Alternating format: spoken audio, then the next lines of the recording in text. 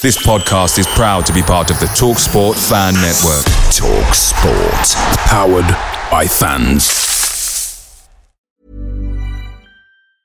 When you're ready to pop the question, the last thing you want to do is second-guess the ring. At BlueNile.com, you can design a one-of-a-kind ring with the ease and convenience of shopping online. Choose your diamond and setting. When you find the one, you'll get it delivered right to your door. Go to BlueNile.com and use promo code LISTEN to get $50 off your purchase of $500 or more. That's code LISTEN at BlueNile.com for $50 off your purchase. BlueNile.com, code LISTEN. The TalkSport Fan Network is proudly supported by McDelivery, bringing you the food you love. McDelivery brings a top-tier lineup of food right to your door. No matter the result, you'll always be winning with McDelivery. So, the only thing left to say is, you win? Order now on the McDonald's app, and you can also get rewards points delivered too, so that ordering today means some tasty rewards for tomorrow. Only via other participating restaurants, 18 plus rewards registration required, points only on menu items, delivery fee and time supply. See mcdonalds.com.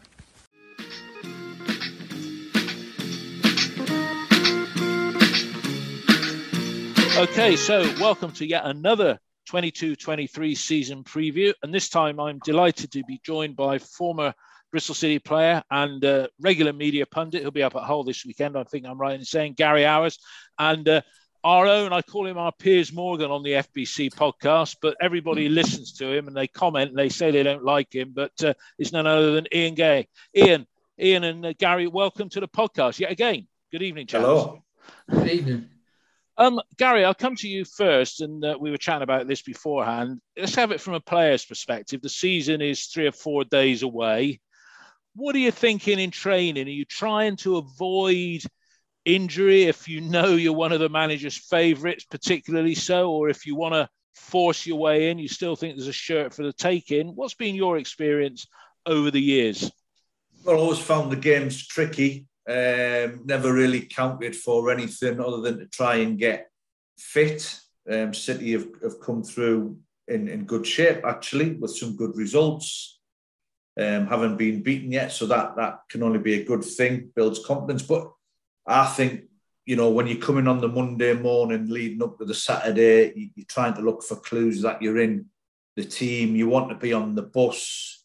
The manager might start showing his hand a little bit more, doing certain sort of training games, 11v11s, or working with the back four or the midfield three. And some managers are very, very good at disguising the team right until the last moment, but you want to think that you're part of it and you're a little bit nervous. And, the big thing, I think, leading up to the Saturday is that you want to feel that you're going to be playing on Saturday.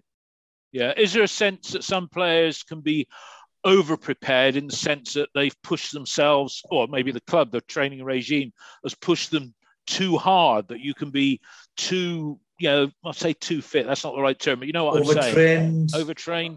I don't think that happens now. The way heart rate monitors, GPS, the sports scientists watch them like hawks.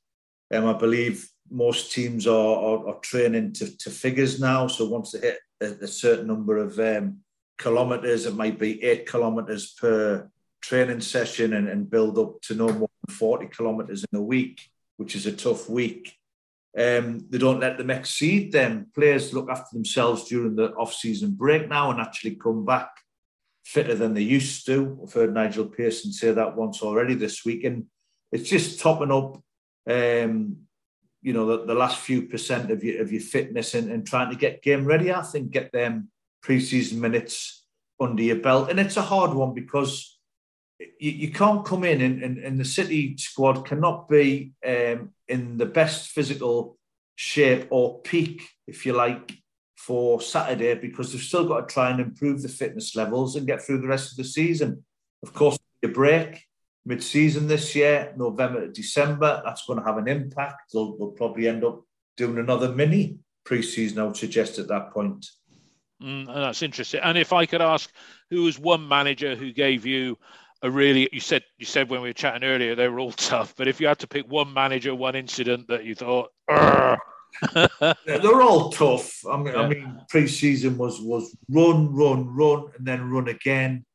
Blisters sweat rashes, you name it. We had all different kinds of ailments, and really we were ran to the point that we were all carrying injuries. You couldn't get through pre-season without picking up any injury. I think that actually the worst training session in terms of running that I ever did was Terry Butcher, and it wasn't pre-season. He was clearly on his way out and was really upset with the players and the players squad. We'd all fallen out with him, and he didn't like us very much either. And we used to do this training run, which used to take about 45 to 50 minutes.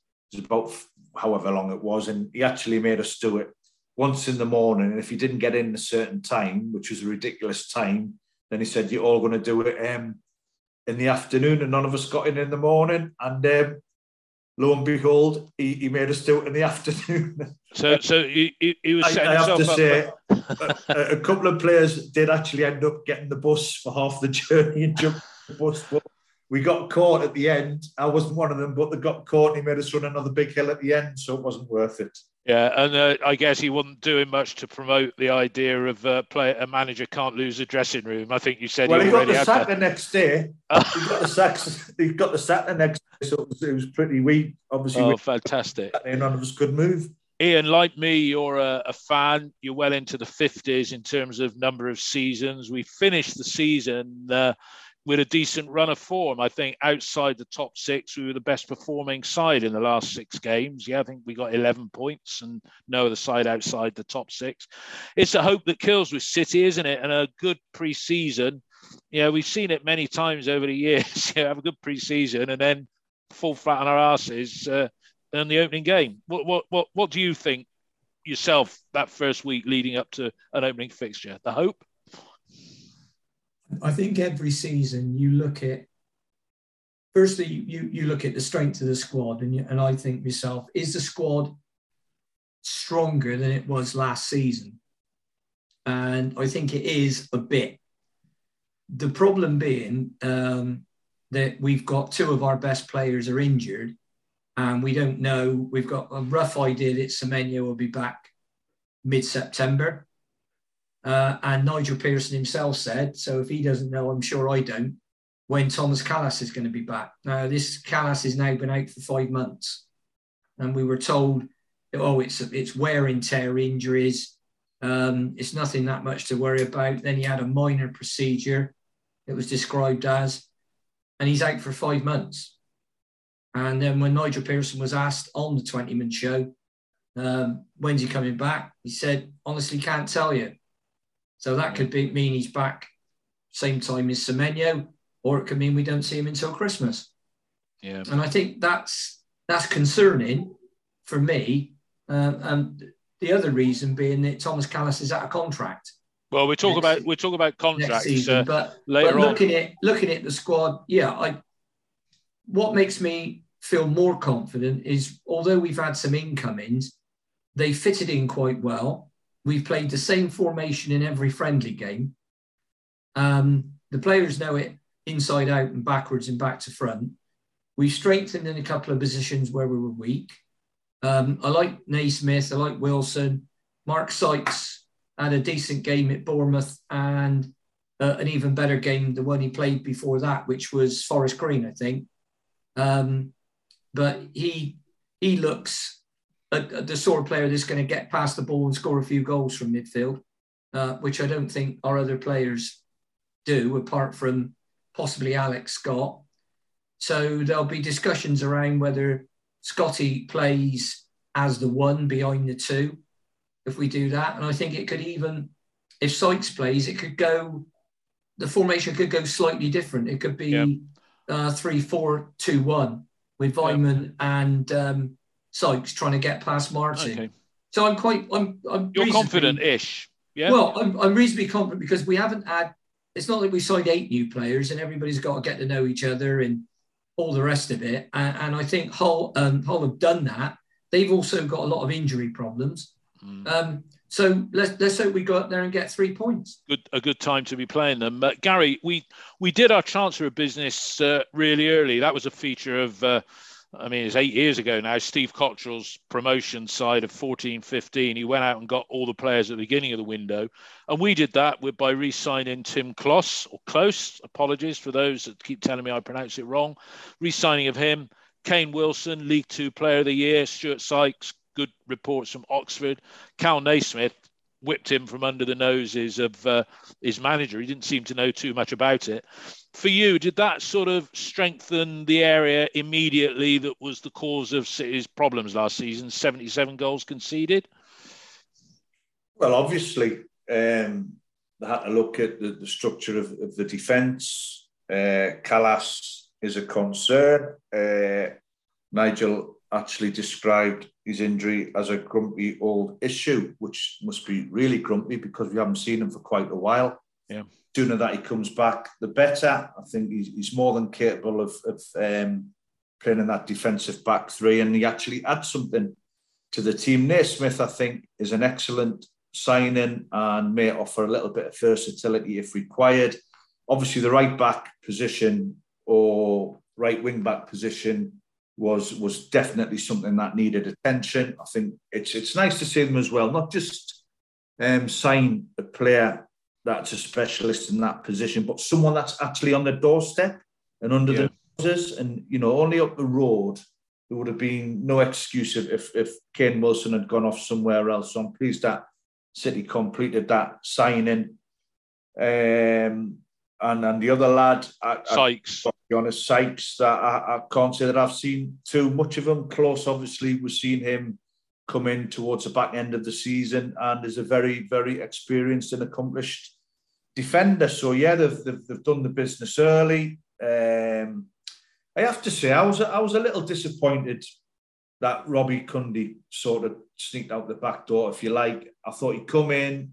Yeah, he wasn't a youngster. What was he, 24 or 25? Mm-hmm. He'd been really patient, played for Bath, had loans, Gillingham and Cambridge. But I thought he'd done all right. Yeah. Coming to the team. He didn't do anything wrong. And I thought he would have been a good value signing to add to the squad. Obviously, taking the consideration the Callas injury situation, you don't just want to collect players, but I thought he might have been a player that City could have held on to. And yeah, they've done the business.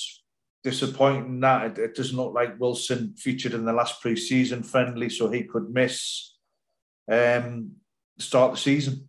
Yeah, and Cameron would be critical to City's formation. The formation, well, we'll talk about formation as well later because it's interesting. Ian, you said quite rightly, we've played the same formation at the back all the way through. Gary, what did you make of Bajic signing as a goalkeeper? That was a bit left of field as well. 19 years old. It's not like he's a Nicky Mempar that would be an immediate understudy. What? No, it throws up a couple of questions. Has he come to be a development goalkeeper and push Dan? I mean, he's an international, isn't he, in his own right? I think he's national. Yeah. Will he challenge Dan Bentley? Is Dan Bentley, on the way out at some stage? And what happens to Max O'Leary? Of course, Max got his opportunity last season. Pretty tough time, I would think, for him. Conceded quite a few goals, and Dan Bentley, of course, come back into the team and done excellent. So, yeah, I was slightly surprised, I have to say. Yeah.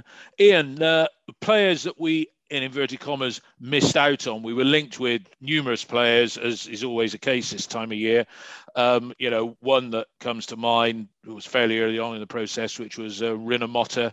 I see Luton, they picked up Cauley Woodrow, that would have been a possible understudy to Chris Martin, who Tommy Conway apart, and that is Brian Tinnion's own words, that he sees Conway as a replacement for Chris Martin. Millwall signed Benik Afobe. But do you feel we've missed? Is there anybody we haven't signed that you'd like to have done that we're aware of, Ian? Well, the two players, you mentioned Rina Motta.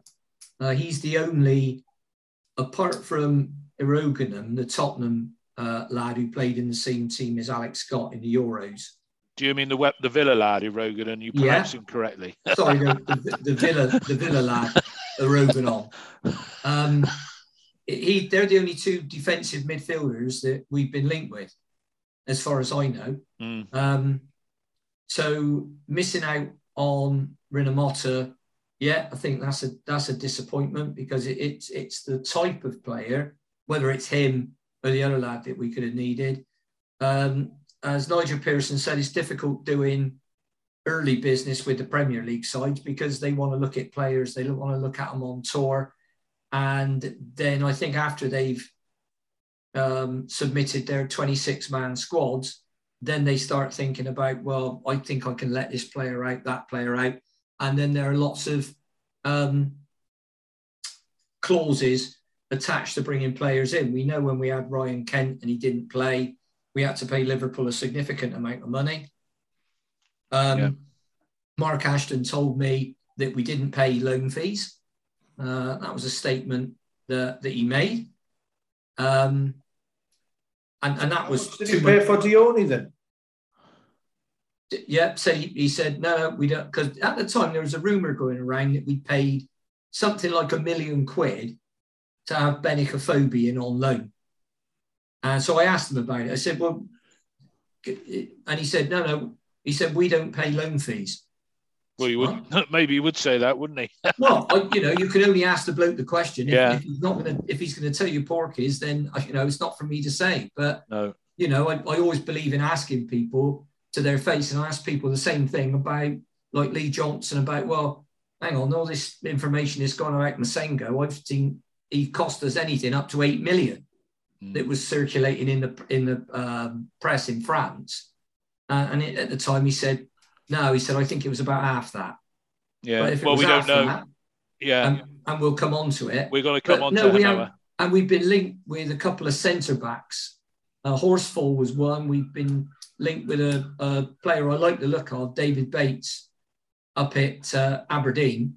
Yeah. And nothing's happened there. And then Nigel Pearson came out the other night and said, no more signings unless we shift some people out the door. And by that, I think he meant...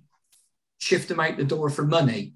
I totally agree with that. It's money on loan, because that's not going to save anything. It is money, and if you look at our best 11, to better those, and some of them have got understudies and some haven't, but to better our best 11, you got to go out and you got to spend some serious cash, and not the same amounts of money that clubs were spending pre-pandemic, but. These days, 1.5, 2 million is a decent sum for a non-parachute payment funded club to spend on a player. Gary, talking about defensive midfielders, and we've spoken about this a couple of times before. Josh, I think I read in the paper and you confirmed that he had a bit of a stomach strain to begin with, but it must be a little bit frustrating for him and you as a dad to sort of, he wants to play games. Would you, as his dad, like him to go out on loan, since he seems to be not getting a fair crack at the moment, and one or two other players have jumped ahead of him maybe after a strong end of season? I'll always be honest. I think I have got to be a little bit careful. Obviously, I don't want to put him under too much pressure. I am disappointed that he hasn't featured pre-season. I think that's a time to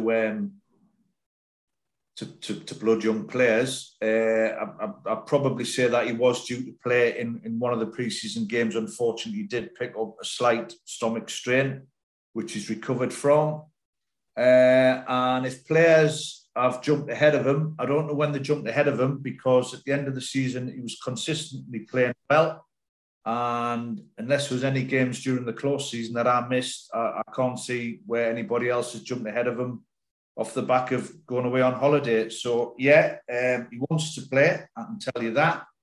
And he wants an opportunity. So he's just got to keep his head down and try and play as consistently well as he can. And I think, in fairness, anyone or people that have watched the games or the under-23 games, there is an acknowledgement that he is a consistent performer and he is a defensive holding midfield player. So, at some stage, someone will have to make a decision as to whether he's going to get an opportunity or whether he might have to go and try his luck somewhere else. So it's a season for him. Yeah, because you don't want him to end up being another Joe Morrell that was hanging around for 3 or 4 years. I don't see that. And to be fair, he is. We do talk about he wants to play. He wants to play. He's done the under-23 stuff. He's had a couple of good seasons. Played in a team that's been quite successful, and he wants to get on and improve, and he wants to see what actual level he can perform at. Yeah. Okay. Let's look at the shape of the side, the preferred shape. I'll stay with you, Gary, on this. Bentley in goal, obviously, name on the sheet. They signed Bajic. People said that was with a view to Max O'Leary going out on loan. Max is still a young goalkeeper at 25. Well, is he 25? How young you got to be now? I think Max, I know Max, and he's a great lad, and I do rate him as a goalkeeper. He can't be sitting around, I don't think, 25, 26, 27. Does he want to be sitting around on somebody's bench? I'm sure he wants to play. He wants to be a number one. He's in and around the international scene now, and he wants to play every week. Okay, so let's assume that he goes out on loan, and then counter that Bajic, is he experienced enough to be a number two within a championship club? Yeah, and with a player, Bentley, who is out of contract next summer. Well, it's a situation that they'll be looking at. I'm sure Max goes out. That's the plan. Bajic will be number two. If they lose Dan for any other reason, then they'll have to reassess. But I can't see a young international player being persuaded to join Bristol City. I'm sure you had a few other options and being told that you might be number three goalkeeper. Yeah. So it's just a case of if. It's a case of when, not if, in terms of Max going out this year. What do you say about that? So. What do you say about that, Ian? Max O'Leary, if somebody, it's not going to happen, I don't think, but if somebody came in with a cheeky bid for Dan Bentley and potentially could double his wages for 3 years, and he's going to sit on his backside but as understudy to a lower mid-tabling Premiership club, would you have confidence in Max starting between the sticks? And if not this year, let's say he went out on loan to a League One club and came back, Bents goes next summer. Is Max O'Leary a championship goalkeeper now in your eyes? I think what Max needs is consistent games. And I'm with Gary, the fact that he's, 25 isn't exactly ancient for a goalkeeper. And they don't normally come into their own into, I would say, late 20s, early 30s, and they can normally play a bit longer for obvious reasons. And I think I've seen Max have some games and you think, wow. The game I always remember is the game at Aston Villa. Yeah. Where we lost 2-1. It could have been 10-1. Yeah. Quite easily. And he made 7 or 8 saves that were just, I'll call them, they were what they are, world-class saves. Since then, I've seen him have some games when, in all honesty, he hasn't been great on crosses. He's not the biggest physically, and he's not the biggest about. Excuse me. He's got a dog in the back. At the door. Oh, you'll see this. You'll see the size on him. He's as big as he sounds. I think he needs to go out somewhere, and I think he's in the same position as a lot of players down the City Ground. And I'd probably include Josh in that, Gary, that he needs games, and he needs league games in men's football, and quite a few of them. 30 plus games in a season, more than that if he could get it in League One or League Two. And I think that's the way they're going to progress. But Pearson alluded to the fact that he'd be quite happy for him to go out if he had a stronger squad. Mm. And that's why I raised the point about, we played the friendly at Bournemouth. We had 8 first team players missing. 8. Yeah. For various reasons. And some of them for a long time. Benarouz isn't going to be back until Christmas. Yeah. At the earliest. Callas, God knows. Baker can't play this season, and that's Nigel Pearson saying that, not me. Don't expect to see him this season, and he's another one that's out of contract in the summer, along with Jay Da Silva, Naki Wells, and Dan Bentley and quite a few others. Yeah. So it's very difficult times ahead for the club, and I can understand them not letting the likes of Tommy Conway and Sam Bell out because they might need them to come in. You know, you imagine we play at Hull, we're already missing Semenyo, and Martin or Vyman get a knock, and our forward line starts to look a bit sick. Well, done it. Well, you got Naki in the background, Mackie and well, we'll talk about forwards as well in a moment. Gary, we've said the side has retained its shape in all the pre-season. I mean, if everybody's fit, would you agree with me that with three central defenders, it goes Callas, Close, Naismith, those three, if they're all fit? Well, possibly, but it's not going to happen on Saturday. No. So it'll be Naismith, Close and Atkinson for me. Yeah, it goes that said. And Close hasn't had a great pre-season. Sorry, Ian, go on. Dave, I don't think if you look at the build-up, Tim Close has looked very uncomfortable at right. I was just saying that. I was just going to say to Gary, I wouldn't be surprised to see Zach Viner start in front of him, and I wouldn't have said that at the end of the season. I thought Zach would be one of the ones under the bus out the door because he's out of contract. I think we still not see him play in the middle, Close, more of a sweeper at the end of the season. He did. That's where he was playing, and he looked very imposing didn't he? I've got that in my mind. Naismith, you know, on the right, and Atkinson on the left, and him with his experience. You know, who would of the three of them? But of the three might feature right wing back. Who could you play right centre back out of? Because you've got Naismith who's left sided, you've got Atco who's left sided, and you've got Tim Close and Zach Viner. I think contesting for that one position. Well, it's always you'd play two right footers or three right footers, wouldn't you? But you always seem to think that when you've got two left footers, it's a little bit imbalanced. Yeah. But and then Duncan Idaho, who featured towards the end of last season, he's another left footer. So it makes what you said, Gary, strange that Robbie Cundy went out through the door, didn't it? So's Riley Towler, and so's the new lad that's come through, Raphael. Is it Aurelio or something like that? Yeah. Now he impressed me. He looked good, but he's another left footer. So you would you go with, if you had to make a choice this weekend, then it's Callas or Close, Gary? Close or Viner for that slot. And Nigel does let players come back into the reckoning if they train well, doesn't he? Which would explain why. Listen, I think Zach at his best can play all day long. You know, ups and his downs, and possibly heard the manager indicate that. You know, he could possibly move on, but no doubt about it, he can come in and do a job. I just think if he's not 100% convinced, which obviously he hasn't, either he's changed his mind on him, or I think he'll go with Close. I think he alluded to something in the because Twentyman asked him about not that exactly that same thing, but he did specifically mention Zach Viner, and is a little bit like when they spoke about Masengo. Well, they're in the squad and we need them, and that's another thing about being shorter players. Another one that is something minor, is just precautionary, but we haven't seen him for at least a couple of weeks, was Cam Pring. And Cam wasn't even in the squad towards the end of last season.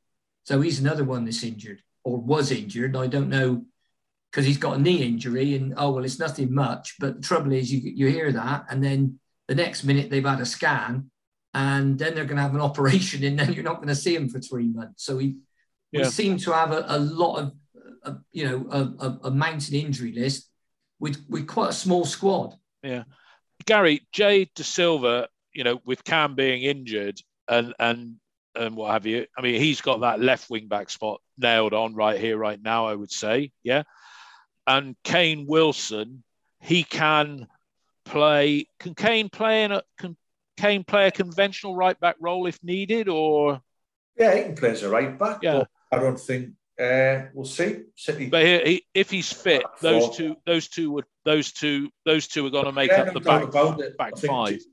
Jade De Silva had some injury issues, didn't he? With his shin splints, and he was backwards and forwards, and it was a worrying thing at one point. But he got over it. I thought he'd come back at the side last season and was one of the really, really outstanding performers. I think it's his position all day long. If Kane Wilson is fit, I think he'll play right wing back. And obviously, if he doesn't, then there's a little bit of a conundrum. Then you could chuck Zach Viner in there. You could chuck Alex Scott in there.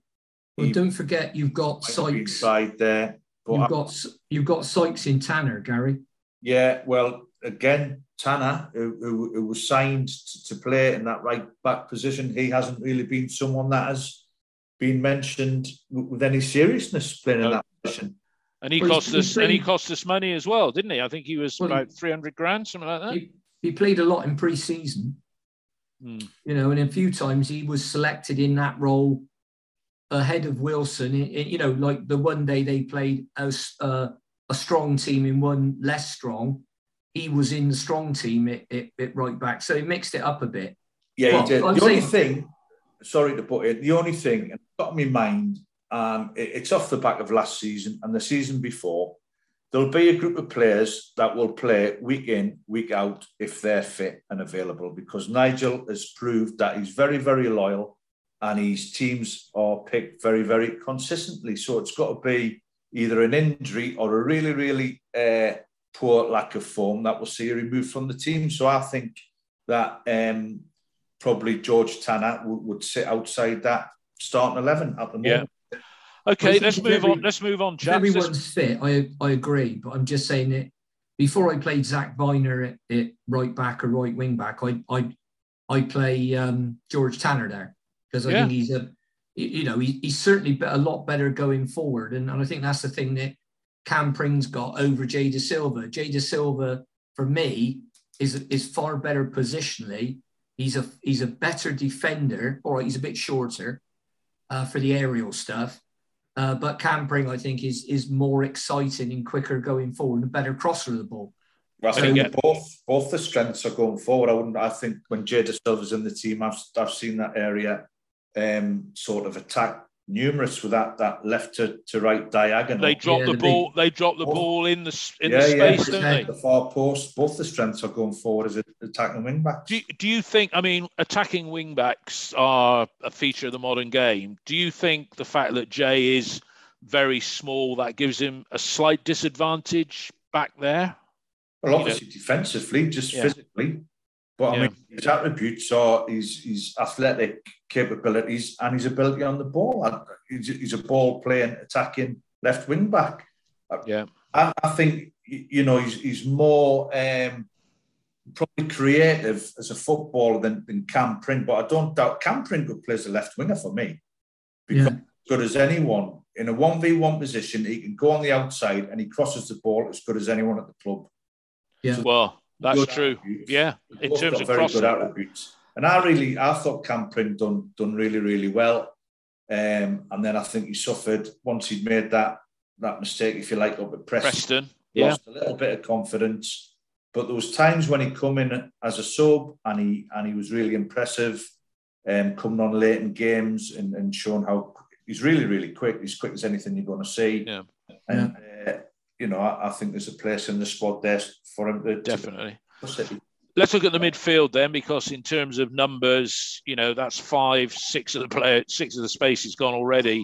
Without any shadow of a doubt, it's going to be Matty and Joe. I mean, Gary, we just got to hope that Joe Williams can be fit for 30 plus games, don't we? Yeah, because I mean, he seems a bright spark, and when he has been in, he seems to have lifted it. But this is his third season at the club, and we really haven't seen enough games from him to really form an opinion, have we? Well, I think we've formed an opinion because we've seen him on a good day. He's an outstanding midfield player, all-round, energetic, box-to-box, I would say, and obviously very, very influential in the dressing room with his personality. And I would like to think that he's put some of the injury problems behind him, because hopefully this is the first real full pre-season that he's had. He's fit and he's available and he's at the start line ready to go like everybody else, and it's just how he's going to cope. You know, there was the time he come back last season, and I'm sure it was last seaon. Ian will correct us if I was wrong. And he come back from injury and he featured in two or even 3 games in a row. And I just thought, how?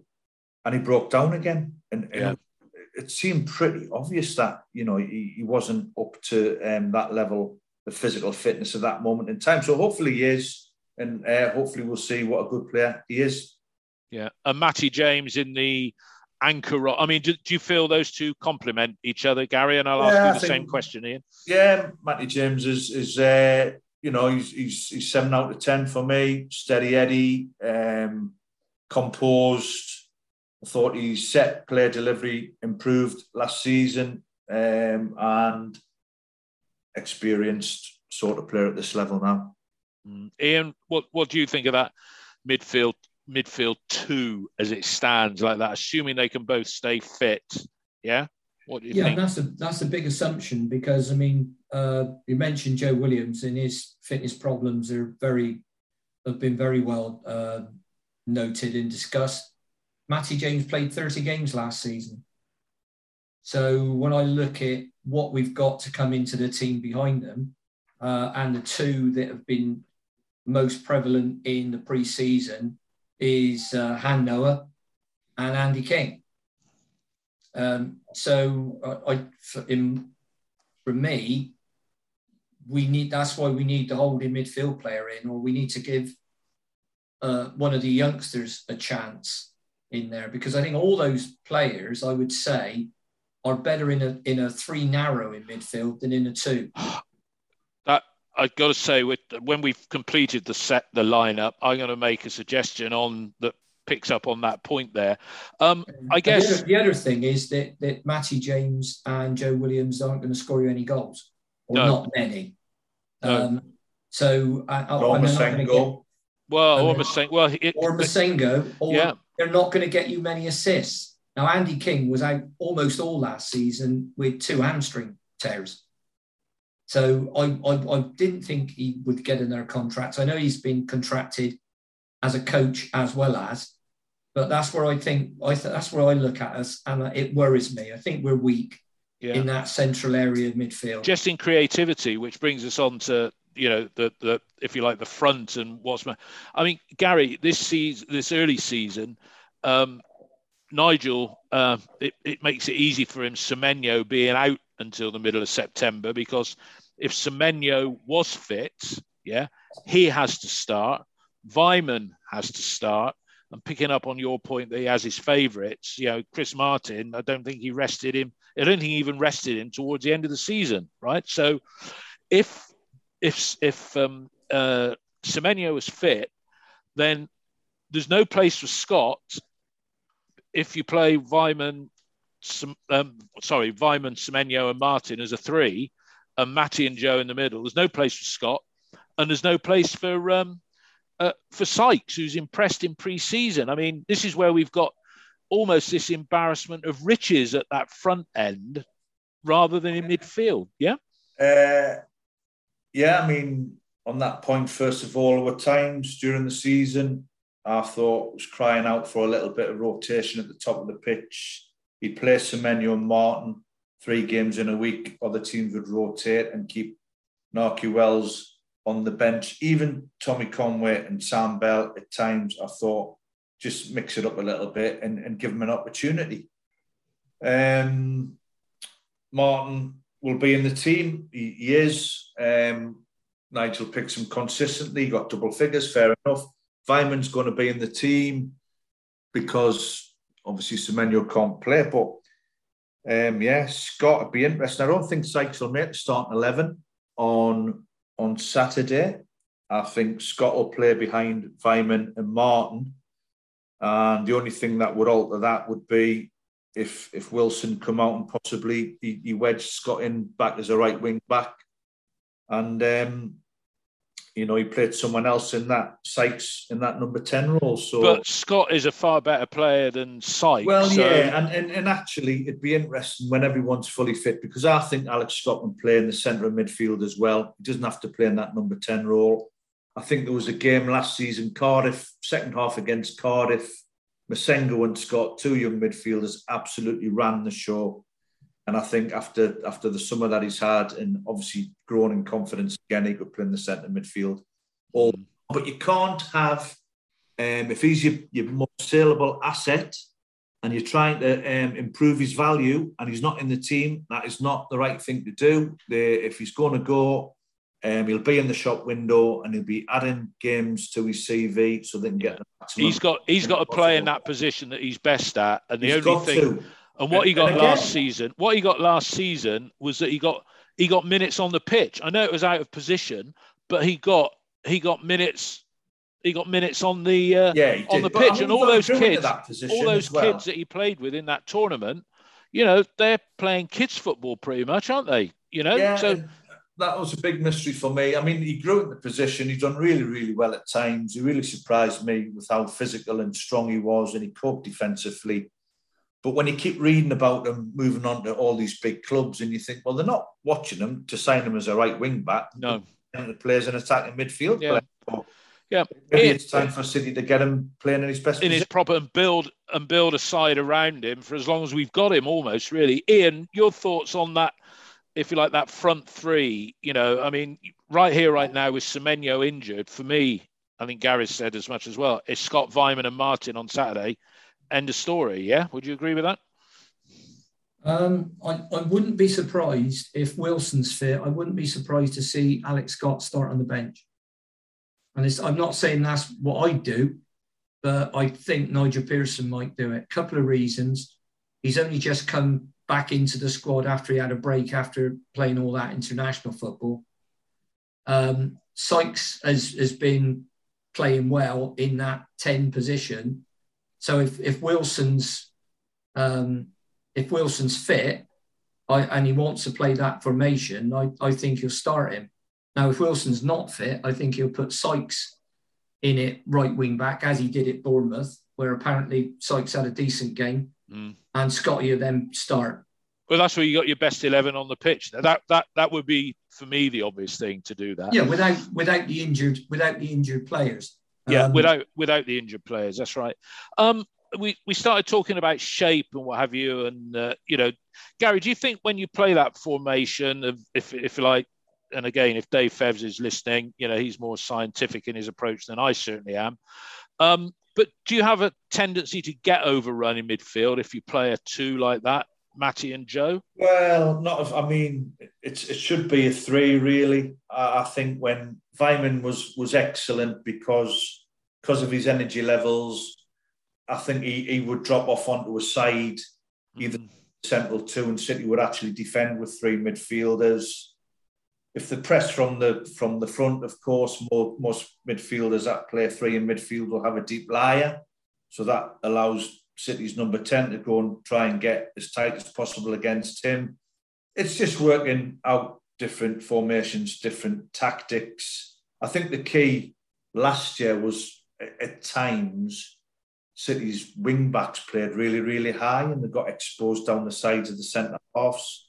And I'd sort of think at times when Vyman dropped in there and be playing like a right winger and De Silva on the other side, I think it needs to be more when they started getting results. So a definitely back five and three midfielders and two attackers out of possession. And that's the shape that would suit them out of possession. I mean, and of course, you've seen them go forward with devastating effect.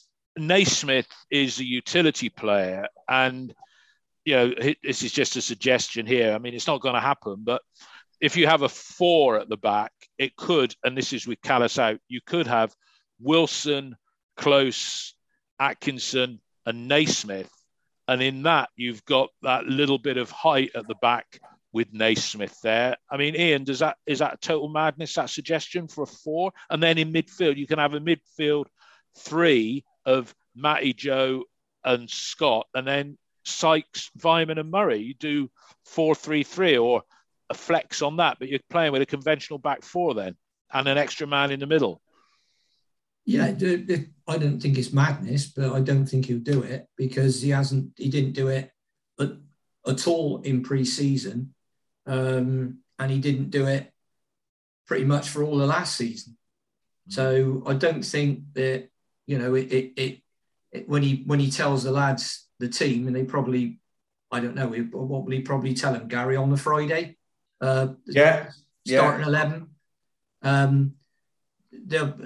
It will be, well, this is a team. Now, all of a sudden, if you say, well, we've been playing a back three, or you can call it a back five, and what it should be is, it's a little bit like when you play 4-5-1. It's 4-3-3 attacking, and you've actually got 9 defenders in there, plus the keeper when you're defending. And then your players break from there. We are a counter-attacking side.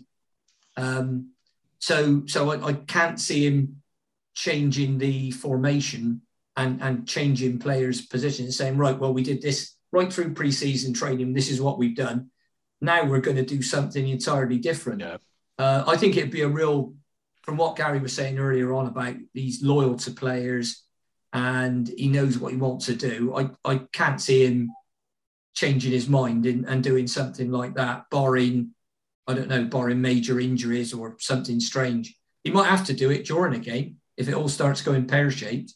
But yeah, we're seeing that as well. And 4-3-3, it's about getting the best players in the strongest positions. And we had 4-3-3 and would see Wells playing wide on the left, or even, when Park was trying to get in the team, they couldn't find the right position for him. I think the shape suits us. I think it's important that Weimann plays in a deeper position eventually, because that's how he scored his goals last season, running from midfield where nobody could live with him.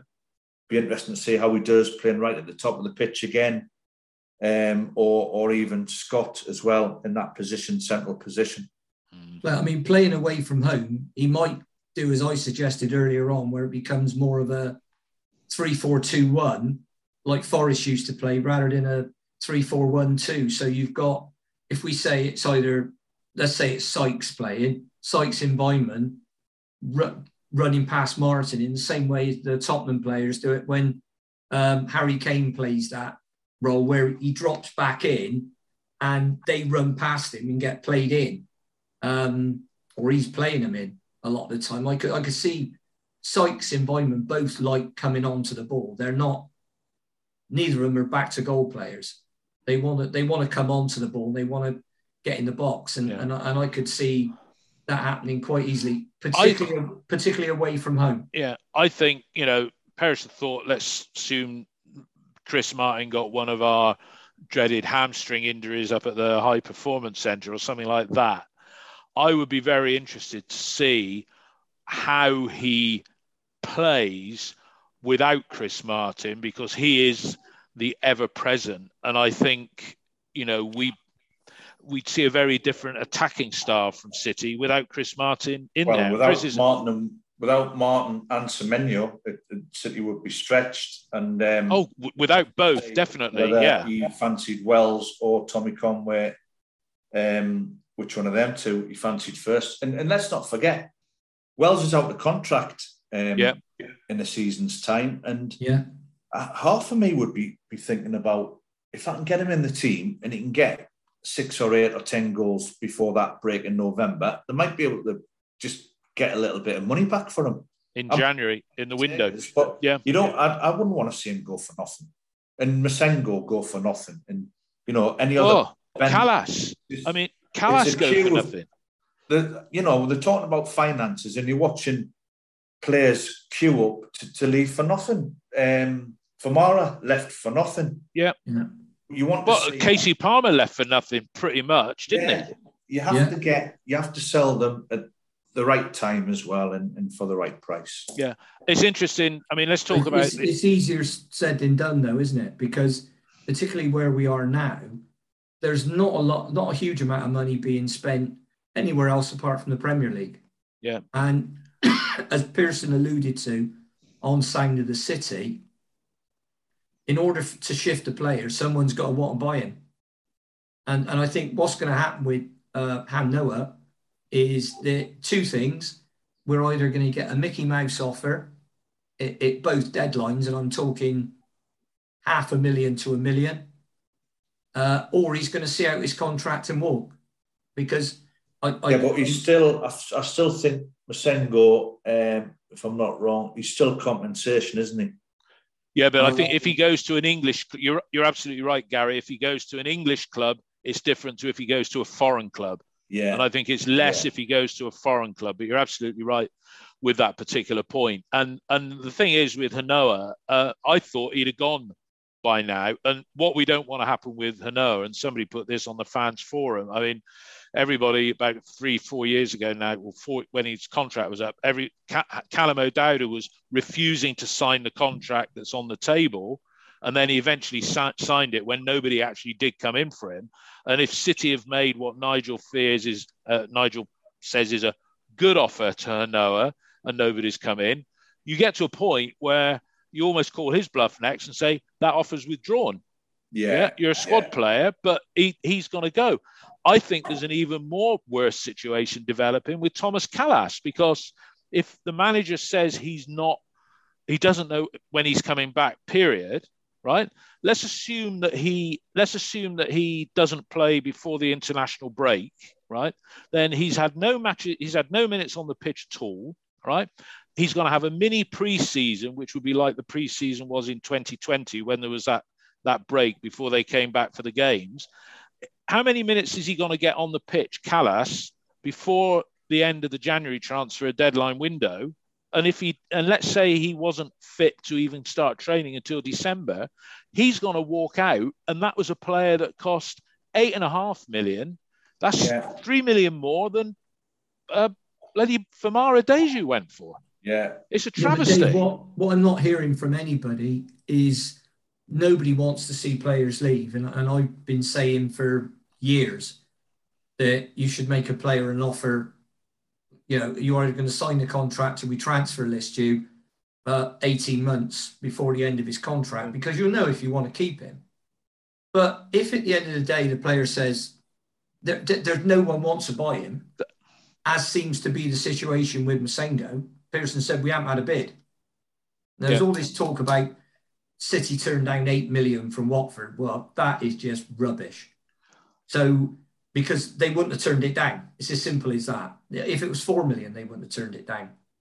So, what I'd like to see is somebody come up with a solution, because nobody wants to see players. I don't know. Contract. I mean, I think the players. But I don't think there is one, because I think the players are hedging. I think the players are hedging their bets. I mean, Gary, if you look at Dan Bentley, Jay De Silva, and Callas, Masengo, maybe slightly differently, and Naki, they're thinking, well, next summer things might be better, and I can walk. I mean.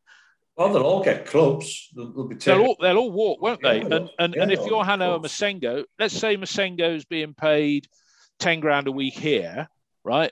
If somebody has to buy him for £1 million, right, that is the equivalent of over a 3-year contract. They could say, look, Hannah, you only just turned 21. It's not like you're 27, 28 and you're coming up to your last payday, but you just turned 21. Keep your powder dry, and then we'll pay you 2.5 times the wages you're getting at the moment next summer, because we haven't had to pay a transfer fee. I mean, that has to be in their thinking, doesn't it? Or a big signing on fee. Oh, definitely. And Nigel said that there's no interest. I think it'd be takers abroad if he was made available officially. And unfortunately, I also think, and he did sort of hint it a little bit, Nigel Pearce, I think City might lose 1 or 2 players before the deadline. And it wouldn't surprise me if there was a massive bid for Alex Scott. I think we'll hang on to Semenyo because he's injured. But I think we've got to be very, very careful about that situation, make sure we've got it covered. Yeah, and if Scott plays, let's say, I mean, there's 2 final topics I want to finish on in a moment, but if Scott plays in the fixtures between now and the transfer deadline, which is the 31st of August or thereabouts, he's going to be in the shop window in that period. He's been in the shop window, and I think he possibly 1 or 2 people might have put a reserved sign on him. Let's wait and see. And do you think he could possibly get loaned back to us for a season? Is that a possibility? It's a possibility. Because he said himself he doesn't want to warm the bench in and doesn't want to. Yeah, of course, it'd be a good proposition actually to City. We'll give you the money now, and you can have him back. That'd be probably that makes sense. Scenarios we could wish for if he was to leave. Okay, before we talk about our hopes for the start of the season, because it's almost like a little mini season in 33 days, we're talking about comings and goings at Ashton Gate. Sadly, we lost somebody who we all know. I know you spoke about him on Sound of the City on Monday night, Gary, and Ian knows well.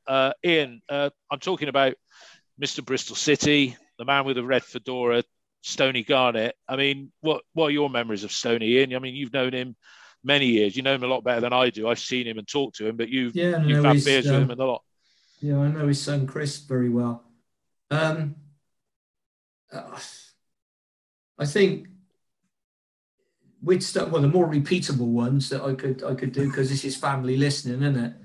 And Stoney always had a lot of stories to tell. I can remember when there was a lot of trouble down at Portsmouth when Bristol City played Plymouth, and there was mega trouble. And part of it involved a car dealership, and there was a huge plate glass window, and it went in, and there was a lot of trouble down there. Anyway, the following week, Stoney's got a gig, and the gig is at Plymouth Argyle Football Club. So Stoney turns up in his hat and just happens to mention this. He said, "Oh, it didn't go that well Saturday, lads. If you've got all your windows put back in," and the whole place exploded and went for it. He said, I was only joking. I was only taking the piss. Honestly, don't. Yeah. I think they had a struggle to get him out of there in one piece. Yeah. So, he was always good for a laugh. You'd heard all the jokes before, but he'd tell him as well. And he was just fun to be around, and he had a laugh and a joke with everybody he met. And I can't think of anybody that didn't like Stoney. No, he's a great bloke. And Gary, I mean, you've been on the Bristol scene for nigh on 30 years. So, I mean, what are your stories? I know you told one on Monday, but you must have come across it. Firstly, I was pretty gutted. I spoke to a couple of people since Sunday. They all feel the same. Just a larger-than-life character for me. Genuinely nice, friendly person. Was always ever so nice to me for years and years. Spent a lot of time beside him, sat alongside him in the pub, I think, for one night, talking to him for about half an hour, and I turned around, he was asleep, but he wouldn't have been asleep, or he's pretending to be asleep. But yeah, that would be the sort of thing that he could do. I can just picture him doing that now. Yeah, he did. And I mean, the big thing for me was, and I said it on Jeff's show, every New Year's Eve, without fail, he was always the first person that I got a Happy New Year message from. And that was even after I left City, and that always meant the world to me. So big loss. Hadn't seen him for a few months, but always be remembered well by me, that's for sure. Definitely. Okay, so season 22-23 kicks off on Saturday up at Hull.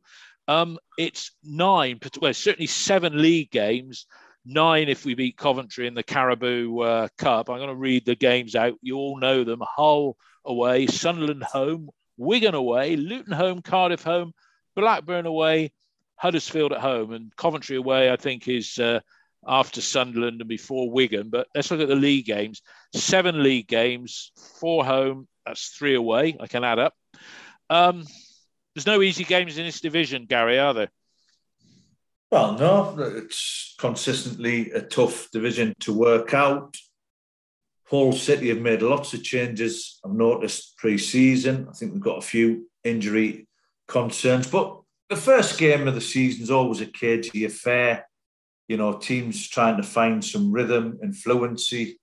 And actually anything could happen. If City come back with anything on Saturday, I think that'll be really, really positive. I think it's always important that you get on the board as quickly as possible, whether it's a draw or a win, just to calm everybody's nerves before a very, very tough and exciting home game against Sunderland. Yeah, how do you think Sunderland will do this season? I mean, one of the predictions, I think it might have been the Mirror, but what do they know? They had Sunderland 24th and us 23rd. I think that's absolutely 100% wrong. I mean, wildly for no real reason, I can see Sunderland being top 7 next year. No, I don't see them being top 7. You don't? Okay. No, I don't. I think they need to improve the squad. They've been out of the Championship for 4 or 5 seasons now, and they have to really, really work hard to consolidate. I think they'll be strong at home because they'll get tremendous backing from the fans. The other side of that is if it's not going so good, you've got to have the right type of player with the right mentality to deal with a little bit of flack. So it's going to be really, really interesting. I don't think they'll find themselves in any bother at the bottom, and I don't see that for City either. So, interesting to see how both teams do, but I don't see Sunderland really. I think there's too much strength at the top of the division. You know, look at the 3 that come down: Norwich, Burnley, Watford. With the parachute money, I think we'll see improvement from Sheffield United and Middlesbrough and West Brom. Those 2, that's your top 6, isn't it? Then you think Stoke have to be a little bit better at some point, and haven't even mentioned Luton or Huddersfield, who both got playoffs last season. Tough division. Yeah, definitely. So that opening 7 games, I mean, Chris and Gregor were very, very optimistic, saying 13 points, which you start going into the games. Where does that come from? When I was chatting to Gareth yesterday, he was a more moderate 11 points. And, you know, I was inclined to agree with him, saying, 10 to 12 points from that 7. I mean, what is acceptable for you? Is it that 10 points, something like that, which is a point and a half a game? You've got to be winning a minimum of 3 out of 7. So there's 9 points. And then if you hopefully chuck in a draw or 2, I think 10 or 11's a reasonable start out of 7. Yeah, okay. And, if not a points prediction, but a finish next season, it seems to be the popular view. Are you saying for City, probably anything below 14th is a bit disappointing and anything above 12th is good? Disappointing. Listen, we all want Bristol City to get in the playoffs and get in the Premier League. We say that year after year after year. So anywhere outside the top 6 is disappointing.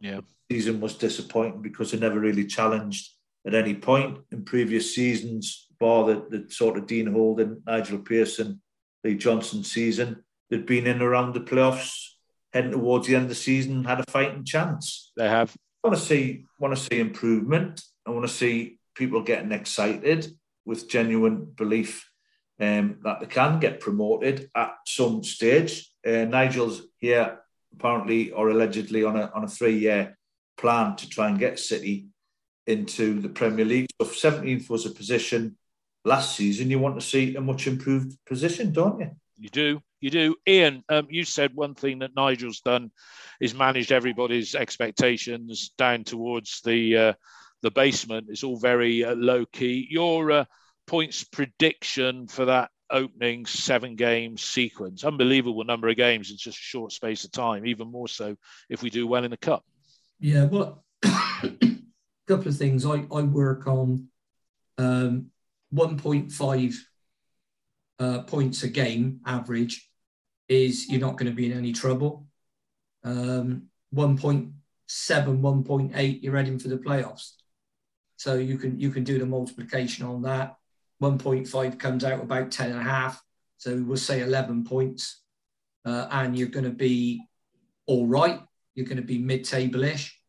And then you go to you go up to 1.7 if you're doing 1 point. I always say if you've got 17 points after 10 games, the thing to realise is that those first 10 games aren't or shouldn't be the most difficult games we've got next season. And I think if we played the first 10 league games and we had something like 6 or 7 points, I think, this is going to start getting really tough. And I always say at the start of every season, if I give it marks out of 10, 5 out of 10 season is you stay put. It's not an achievement to stay in the division. Now, if you say, right, okay, well, what's a 7 then? Well, a 7 is that you finish in the top 10.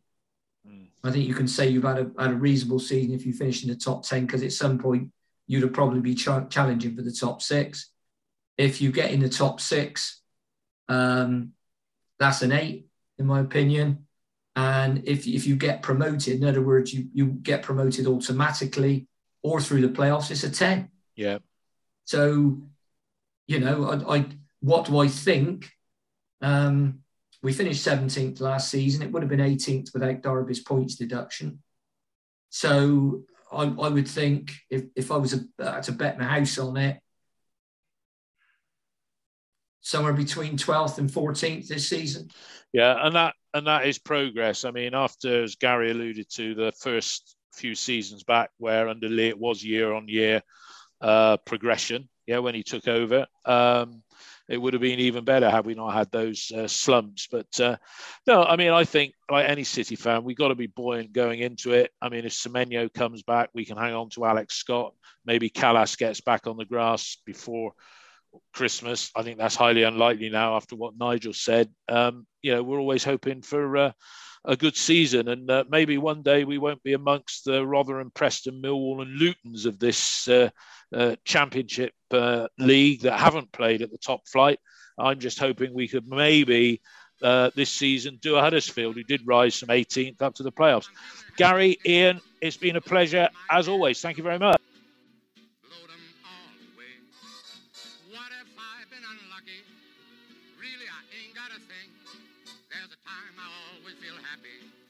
Happy as a king when the red robin comes bobbing along. There'll be no more sobbing when he starts throbbing his old sweet song. Oh, wake up, you sleepyhead, get up, get out of bed, cheer up, the sun is red. Live, love, laugh and be happy.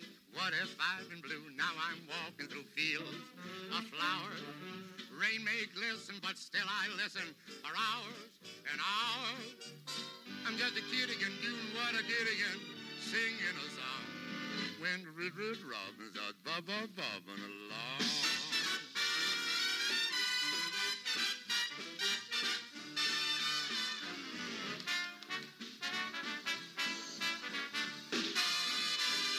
When the red robin comes bobbing along. There'll be no more sobbing when he starts throbbing his old sweet song. Oh, wake up, you sleepyhead, get up, get out of bed, cheer up, the sun is red. Live, love, laugh and be happy. What if I've been blue? Now I'm walking through fields of flowers. Rain may glisten, but still I listen for hours and hours. I'm just a kid again, doing what I did again, singing a song when the red robin starts bobbing along. It's the 90th minute. All your mates around. You've got your McNugget share boxes ready to go. Your mates already got booked for double dipping, and you still the last nugget, snatching all 3 points. Perfect. Order McDelivery now on the McDonald's app. You in? At participating restaurants, 18 plus serving times, delivery fee, and time supply. See mcdonalds.com. Even on a budget, quality is non-negotiable. That's why Quince is the place to score high-end essentials at 50 to 80% less than similar brands. Get your hands on buttery soft cashmere sweaters from just $60, Italian leather jackets, and so much more. And the best part about Quince, they exclusively partner with factories committed to safe, ethical, and responsible manufacturing. Elevate your style without the elevated price tag with Quince. Go to quince.com/upgrade for free shipping and 365-day returns. This podcast is proud to be part of the TalkSport Fan Network. TalkSport. Powered by fans.